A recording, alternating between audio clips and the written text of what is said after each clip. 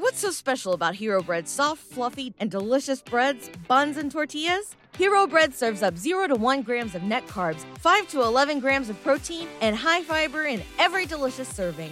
Made with natural ingredients, Hero Bread supports gut health, promotes weight management, and helps maintain blood sugar. Hero also drops other limited edition ultra-low net carb goodies like rich flaky croissants and buttery brioche slider rolls. Head to hero.co to shop today.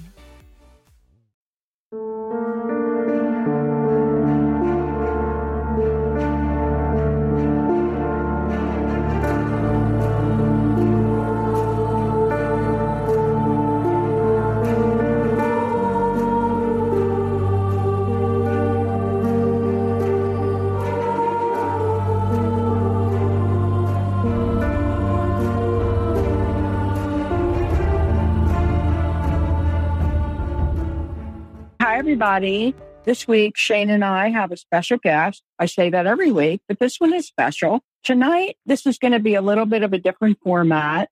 Our guest is an alum of Archbishop Keogh, and we're using the name Lee to talk to her tonight. And she has requested that the format be that she be given the opportunity to read her story to you as a statement. And if Shane and I have any follow-up questions, we might ask for that opportunity at the end. Thank you definitely, Lee, for agreeing to sit down with us to talk about this. I do want to add that we already know that you did tell this information to the Attorney General for the Attorney General's investigation that's happening for Maryland. So why don't you go ahead and dive in and tell us your story? Okay. Thank you very much for this opportunity. The first day of freshman year, during placement testing, Father Maskell came into the classroom before lunch. He pointed at me and asked me to speak with him in the hallway. I did as he asked. He offered to give me some more time to finish the test in his office, which I was happy to accept. Looking back, I think, who wouldn't accept the opportunity for additional time for placement testing? Soon after entering his office, he began asking me very uncomfortable questions. I was the most naive girl then, and I was very flustered by his questions about my experience with boys, which was next to nothing. My body, my thoughts on sex, and what I think my parents do. He suggested I should listen at their bedroom door at night.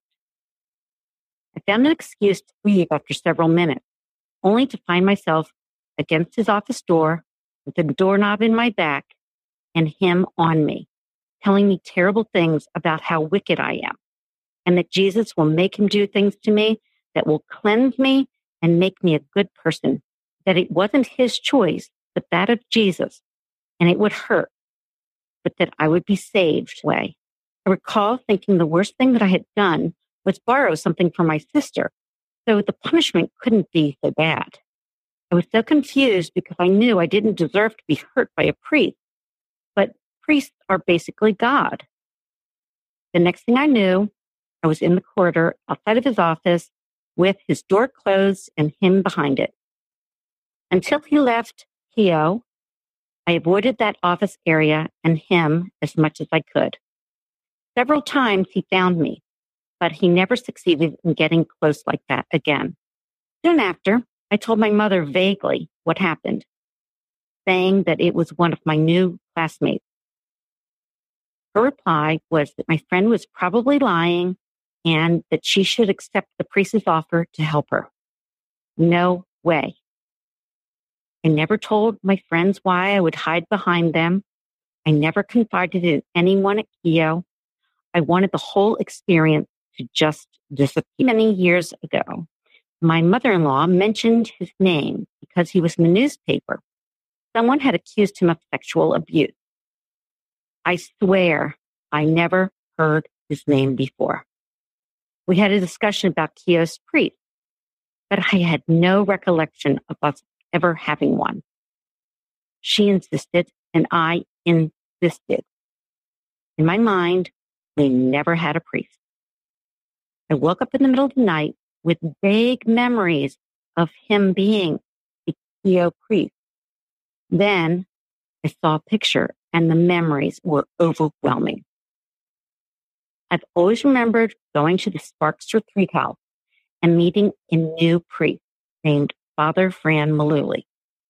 He restored my trust in priests. We had long, heartfelt discussions in small groups and individually. All of these meetings were very comfortable. The day we were leaving, I looked for Father Fran to say goodbye, but I was unsuccessful. As I was sitting on the bus, he knocked on the door, jumped on, and called my name. I was thrilled. He came to where I was sitting and gave me a hug and a small, soft, leather-bound New Testament. He said a general, friendly goodbye to the other girls, but I was the only one he called by name, hugged, and gave a gift to. I've always remembered the situation, but not the why. This was in 1975, a week before Maskell left Yale. Years passed, and our daughter was preparing for confirmation. The news in Baltimore that we had a new archbishop, who turned out to be Father Fran Maluli, and he was going to confirm her class. My daughter told me that during their class meeting with him, Archbishop Maluli turned to her and said that she reminded him of someone he knew a long time ago and gave my name. How strange is that? We met for 3 days in 1975.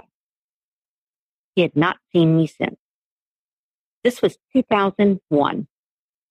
I saw him at the confirmation, and he was very nice and so familiar toward me. Odd, but lovely. I wondered why he remembered me after all this time, and why did he ever give me the Bible? I've seen him several times since, and he's always friendly, inquisitive about my family, and familiar. I always thought it was unusual, and while watching episode 7 of Keepers, Bishop Maluli said on camera that he learned about Maskell from the newspaper in 1994. A detective came and knocked on the door, and I said, "Is it Renee?" And he just gave me that solemn look. It was the worst day ever. The Proof podcast is back with a new case and a new season. 23 years ago, 18-year-old Renee Ramos went missing. Her body was later found in an empty Home Depot building on the edge of town. I don't think that they arrested the right people. It's about time somebody's trying to do something. She had a black eye about 2 weeks before she was murdered. They are involved. They definitely had her body and her backpack. You know people are going to judge you, right? Of course. They're judging me now. They've been judging me damn near my whole life. You can listen now to Season 2 of Proof, wherever you get your podcasts, and follow along with us as we reinvestigate the murder at the warehouse. I have to ask, did you kill Renee? What's so special about Hero Bread's soft, fluffy, and delicious breads, buns, and tortillas? These ultra-low net-carb baked goods contain zero sugar, fewer calories, and more protein than the leading brands, and are high in fiber to support gut health. Shop now at hero.co. As if someone just slapped me in the face, I vividly remembered what I told him about Maskell during my retreat in 1975. That's why he sought me out, gave me the Bible, and remembered me so well. Furthermore, I remember when he hugged me, he said, "Don't worry, I'll take care of it." Soon after, Maskell was gone. It all makes sense to me now. I can link him to Maskell leaving Keogh, and he knew Maskell was abusing kids. Another memory returned during Mass a few weeks after watching the show. I was looking around the church with a blank mind and saw the confessional. I had not been in there, a confessional, since high school. My husband wanted me to go before we were married in 1984, but I told him then, and I say to this day, I will never go in there again. I didn't know why, but never. When I saw the confessional, I remembered that the last time I was in one, Maskell told me that for my penance, I needed to talk with him about how I masturbate and something else. I have no idea. I shot out of there and I've never returned. I'm sure a lot of people are shocked at what they just heard from you. I do want to ask a question just for clarification, if that's okay with you. Sure, of course. You shared with us that Maloli gave you a Bible. Was this his own, personal Bible, or was it a new Bible? Do you remember? Yeah, it was brand new, very small. It was just a New Testament. I still have it. He signed it with the date. It was just a small token from their gift shop. I guess that was my second question, that he actually did. It is signed in his handwriting with the date, correct? Yes. Uh-huh. I'm kind of speechless. You and I have talked about this before, but to hear you tell your whole story and share it with everybody that's listening really corroborates Charles Grand's story and others who believe that a person in authority knew about the abuse way before the 90s. And at the time that you met Maloli, was he was a priest, or was he an archbishop? He was a priest. He was brand new priest, newly ordained. Right. But he would still be considered a person of authority, correct? I would say so.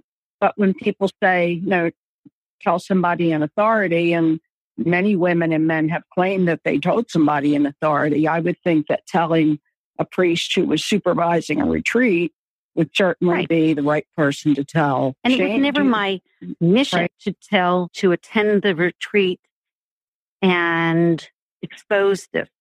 It just was a very natural point of conversation. Felt confident in our conversation.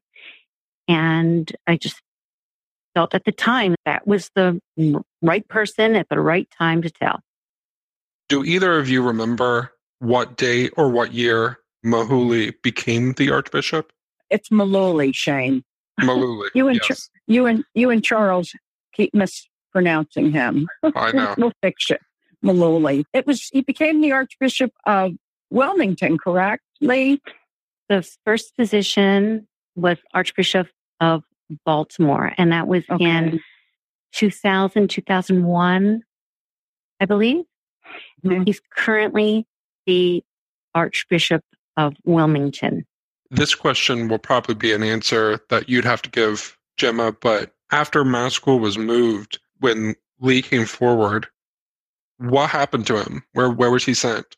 Maskell was moved from Archbishop Keogh to the Catholic Center in downtown Baltimore, and he was assigned inside the Catholic Center to the Division of Schools. His job there, one of his jobs, was to evaluate foster children in his office for placement in foster homes. And this was his work with Catholic Charities, which is an organization run by the Catholic Church. People make donations to Catholic Charities, and they support a lot of good things. But for whoever was responsible for Maskell at that time to allow him to be around foster children, I can't even make a comment about that person. We don't know who it was. I'm assuming it was the Archbishop, but how in the world would you want this man, since he's been reported, to be with foster children? That was his job. He was there for 5 years. We also know that he had access to different schools and parishes around the archdiocese, so that he spent time in different places around Baltimore. I also understand that some teachers from one of the Catholic high schools were doing community service at the Catholic Center, and that he employed them as volunteers in his office to help do filing, whatever. And it's my understanding that they quit because he was so strange. So I have no idea what overtures he made, but he certainly was not in a place where he should have been around children at all. Lee, a couple weeks ago, I spoke to Sean King, who is the spokesperson for the Archdiocese in Baltimore. And one of the things that our conversation touched on was that he is very adamant that no one spoke about anything to do with abuse from Maskell. So knowing that he told me that, what would your response to that be? That the police were covering for the Archdiocese. Maskell's brother, cousin, I believe, were policemen, and they were in contact with him. I'm sure that they had a pact that this won't go far. You will be protected. From your perspective, Lee, in telling Father Fran Maluli in 1975, which resulted in Maskell being moved out of Keogh, would that indicate to you that Maluli reported the abuse to his superiors? Yes. And he told me he would take care of it. I guess we need to ask Mr. Kane what his understanding of that situation was, because obviously now we have a firsthand witness who is sharing that she did indeed do what we ask young people to do, and that's to report to a person in authority. And Lee, I'm just so sorry that this happened to you. Thank you. I got around it. He tried multiple times to get me into his office again during the next 3 years. And I just refused to go. And he would call me to his office, and the teachers would dismiss me from class. I am sure that they, at minimum, suspected what was going on. The first time I went down, I remember his office door was open, and I asked him what he needed, and he told me to come in and close the door. And I told Maskell, I will never go in your office again. And I walked away. And I was not a strong person. I was a very shy person. Yet I knew that I just could not go into his office again. So he started to do things like go to the nurse's office and ask the nurse to come to her office. And then he would stand out of her door, in front of her door, and wait for me to come down to the nurse's office. And then he'd try and get me to go into his office. And I would refuse. As soon as I'd see him, I just turned and walked away. And the only time that he really had me as a captive audience was in that confessional. And I'm sure that he either had another priest's name on the marker above the confessional or no priest, because I would never have gone into a confessional if I knew it was Maskell in there. Was this in the Keogh chapel? Yes. And I was completely unaware that it was him until after I had said my confession, and he addressed me by name and told me that I needed to talk to him about masturbation. And then he said something else. And I remember feeling shock and overwhelmed. And then he said something else, and I just blew out of there. I did not remember that until several weeks after watching The Keepers. And like I said, I was just mindlessly enjoying the peace of church, and the confessional caught my eye, and that memory slapped me. We hope that those of you who are listening to this understand that what Lee experienced is considered sexual abuse. Pushing someone against a door with his body and making the kinds of comments he made to her. There was no actual interaction in any other way between them, but that is considered sexual abuse. So if you were subjected to that by anybody, please know that there's help there for you, and that it's something that you really have to share with somebody, especially if it's clergy. And if anything that like this happens to you at Keogh or any other Catholic high schools in Baltimore Archdiocese, please make sure that it gets reported to the police and to the Attorney General's office. And as always, we have that information on Shane's. Lee, I wanted to ask you one more question. You mentioned earlier that you had talked to your Mom about this? Were you thinking that it happened to someone else, or were you trying to find out what you should do about it because it happened to you? Because it happened to me the day or two after my experience. And I was very reluctant to talk about it in the first person. I didn't want my mom to do anything. I didn't know what I needed or I was very confused. So I started just talking about it in general terms. And when she, as a result of her very Catholic upbringing, took the side of the priest, a priest is God, and a priest can do no wrong, I knew that was a conversation that just was going nowhere. I couldn't tell her that it was actually me, and I didn't want to have to be made to go to see the priest. I think that she just had her mind made up because of her upbringing that the priest was right and my friend, actually me, was wrong.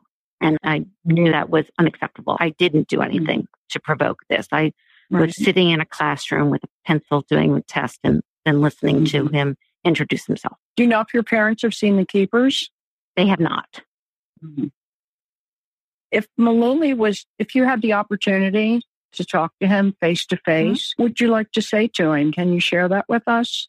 I would just love to see the look on his face when he finds out that I remember, because I can only presume that he thinks that I've remembered all of this time and just kept it to myself, and that we have this secret between us.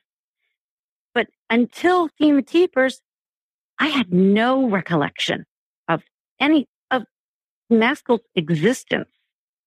I just blocked it out. The minute he walked out of the building was the minute that I put him away and never thought about him again. So I would like to tell Maluli, now I remember the mistake he made initially with me is lying on the keepers, saying that he learned about Maskell and the abuse in 1994.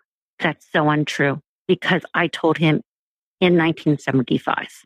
Right now, there are thousands and thousands of people around the world listening to you, and just they're incredulous at your courage and at what happened. I'd say the first time you talk about it, it's really hard. So pick someone that's not going to judge you. Fourth or fifth time that you say it, as long as you know that you are speaking 100% the truth, it becomes easier, and it turns into I'm telling you this because if it happened to me, it's happening to other people and it needs to stop. So I encourage people that have had a terrible experience that scarred them to speak about it. It makes the scar heal so much faster. And by just sharing your experience, someone can avoid it, or they in turn can accept that it happened to them, not because of them. And they in turn perhaps can help someone else. Lee, I wanted to close out by asking you one last question. Before I ask that question, I wanted to let you know that I really appreciate that you're willing to come forward and tell your story. We know that a lot of survivors are listening, and you've also shared with us that you've shared your story with the Attorney General for the Attorney General's investigation. Talk about what that experience was like, specifically for those survivors who are considering going forward to talk about it, but might be a little afraid or uncertain of what that experience will be like for them. Sure. At first, I was a bit nervous that I would be overwhelmed by the power and the bureaucracy and the questioning. But after speaking with him on the telephone, he was very warm and friendly and comfortable and a normal person that didn't have any agenda to try and make me say something that I was uncomfortable saying. I just told him that I'm going to tell him everything I know about the subject. And if I don't know something because of the repressed memory, I truthfully did not know. So we agreed that I would come down to his office, and it was very comfortable. He had 2 lawyers with him. They asked questions for clarification. No one made me say anything that I did not want to say. But again, I have no agenda myself. I just said, this is the truth. This is my experience. And I was not nervous. It was not scary. I didn't feel any pressure at all. It was very comfortable. They were very supportive of me and my story, and they only asked questions for further clarification of what I had said. That's it. And the attorneys were women, correct? The attorneys were 2 women, correct? Yeah. Okay, good. Yeah, and there was no judgment. There was no drama. It was just very relaxed and comfortable conversation. Thank you, Lee, so much. You're incredible. I don't know if you realize that you've impacted a lot of people by doing this with us, and we appreciate Gemma, you have done an incredible job. And you've brought out all these memories and made such an impact on so many women and men that not only have been involved with Maskell, but in any situation that's remotely similar. Thank you, but it's been a team effort, and the memories, that's a double-edged sword, because I am happy that people are feeling comfortable talking about something that they never talked about, but it's painful and it didn't happen to me. So I have compassion, but I don't know what that feels like. And so for people like you to be able to tell your story and to put the timeline in place, because you are the first person besides Charles Franz who has talked about a date and corroborated his information, especially about Father Maloli. So this is important for everybody that's listening, because I know there are other people between Charles in 67 and you in 75 that reported to an authority figure. So thank you for what you've done tonight. Absolutely. I have to say one more thing, that I've learned a lot about repressed memory from this experience, because I did not put a lot of credit behind repressed memory. I really thought that it was confined to incredibly traumatic events like war and death and horrible situations. And just that one day, my first day of freshman year, and my brain protected me by packing it up and putting it away and not even letting me know it was there until I was prepared for that memory. Repressed memory is very real, and it is to be trusted.